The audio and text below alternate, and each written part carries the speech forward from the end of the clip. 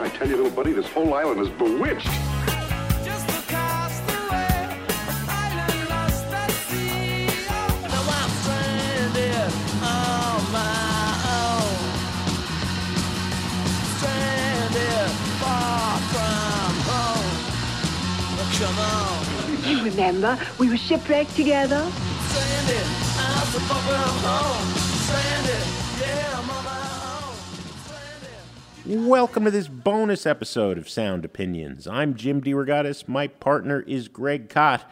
And if you want to be the first to hear these bonus podcasts, become a Sound Opinions member on Patreon, like Logan Molin. Logan, I hope I said your name right. We do appreciate you, and we thank you for your support. As you know, Greg and I have crammed our brains so full of music, there's no telling what bubbles up on any given day. But when one of us has a song in our head we can't live without, we add it to the Desert Island Jukebox. Songs we'd want to be stuck with for as long as it takes to rescue us. Greg, it is your chance to add a song today. Give us a little hint of what you got in store. Jim, I'm going to pay tribute to one of the undersung Motown greats. He was a great. I don't think he fully is appreciated. I'm going to talk a little bit about him. I suspected you might be going there, and I can't wait to hear it.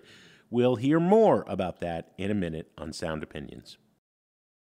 And we're back. Greg, a Motown great, under-heralded, underappreciated. I want to hear who you got in mind. Well, this guy's name always got stuck in the middle of Holland and Holland. Holland Dozier Holland, right? Yeah. That was a basically a shorthand version of saying these guys wrote all the hits for Motown for about a 4-year period. It was an incredible run of greatness. Motown was in its infancy, and it got off the ground with people like Smokey Robinson, one of the great artists on the label, writing a lot of their early songs, along with the founder, Berry Gordy. But I think Motown really upped its game when they brought along Brian and Eddie Holland and Lamont Dozier, circa 1962. Those guys, between the three of them, coming up with most of the hits for Martha and the Vandellas, Heat Wave, Jimmy Mack, The Supremes, You Can't Hurry Love, Baby Love. 1 second. Imagine having written all of those songs, plus many, many, many others. Well, but I mean, holy cow. It's an incredible run. I mean, 80 top 40 singles between 1963 and 72, including 15 that went to number one. Imagine that. 15 number one hits in the United States of America during that period of time. And this is a time when, you had the Beatles running around, the Rolling Stones, and all these major bands, Creedence Clearwater Revival, whatever you want to say. Motown was right in there in the thick of the charts, and Holland Dozier Holland were a big, big part of that. Lamont Dozier, kid growing up in Detroit, he started out with nothing, shining shoes and working as a custodian. That's how he got his way into Motown in the first place. He was cleaning Motown clean the floors, studios? Right? Wow. And he's also singing in doo-wop groups and writing songs on grocery bags.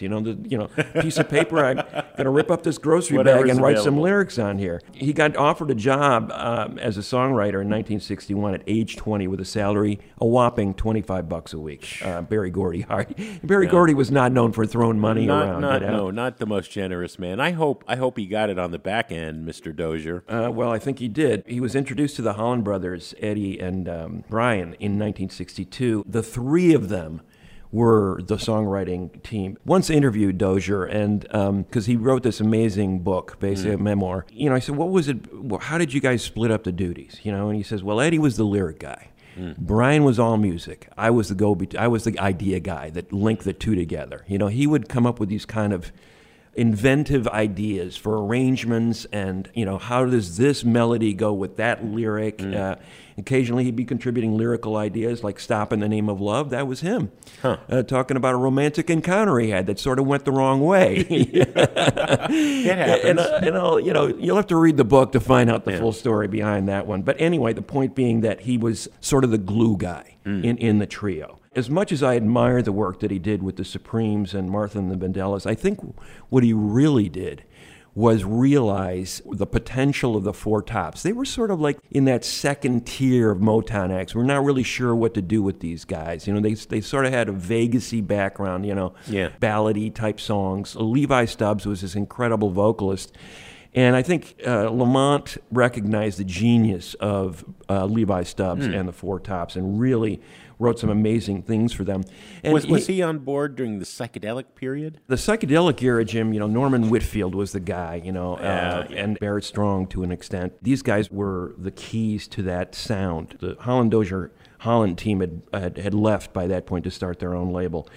But the stuff they did with the Four Tops really pushed the envelope from an innovation standpoint. Reach Out, I'll Be There, just a gigantic song in 1966. I love the slight hint of echo, And Dozier told me that he and Brian Holland sat down at the piano and they were trading ideas, and they sort of were shifting the mood of the song from minor to major keys, back and forth, sort of toggling back and forth. So that's one thing.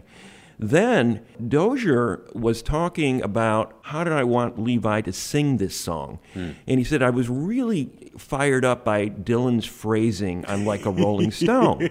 And you're going, Bob Dylan influencing one of the biggest Motown hits of all time, including one of the great vocalists of all time. Nobody may appreciate that, but he got the connection. Dylan can't sing, people still say. He loved the phrasing, though. He said Dylan's phrasing is incredible, and he said I wanted those cadences in the lyrics, that sort of declamatory style, combining with the gospel stuff. So here you got Dylan doing sort of a Dylan plus gospel thing.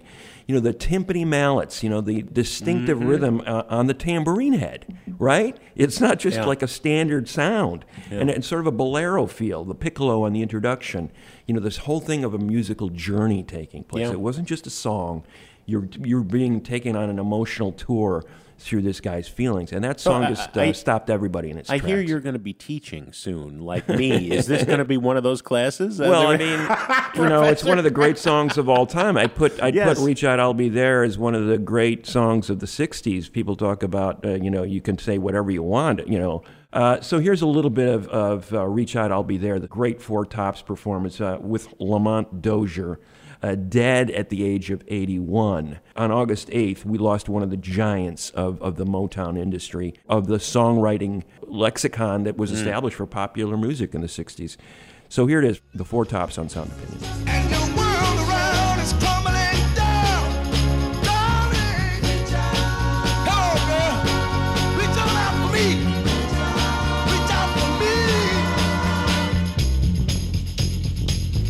I'll be there with a love that will shelter you.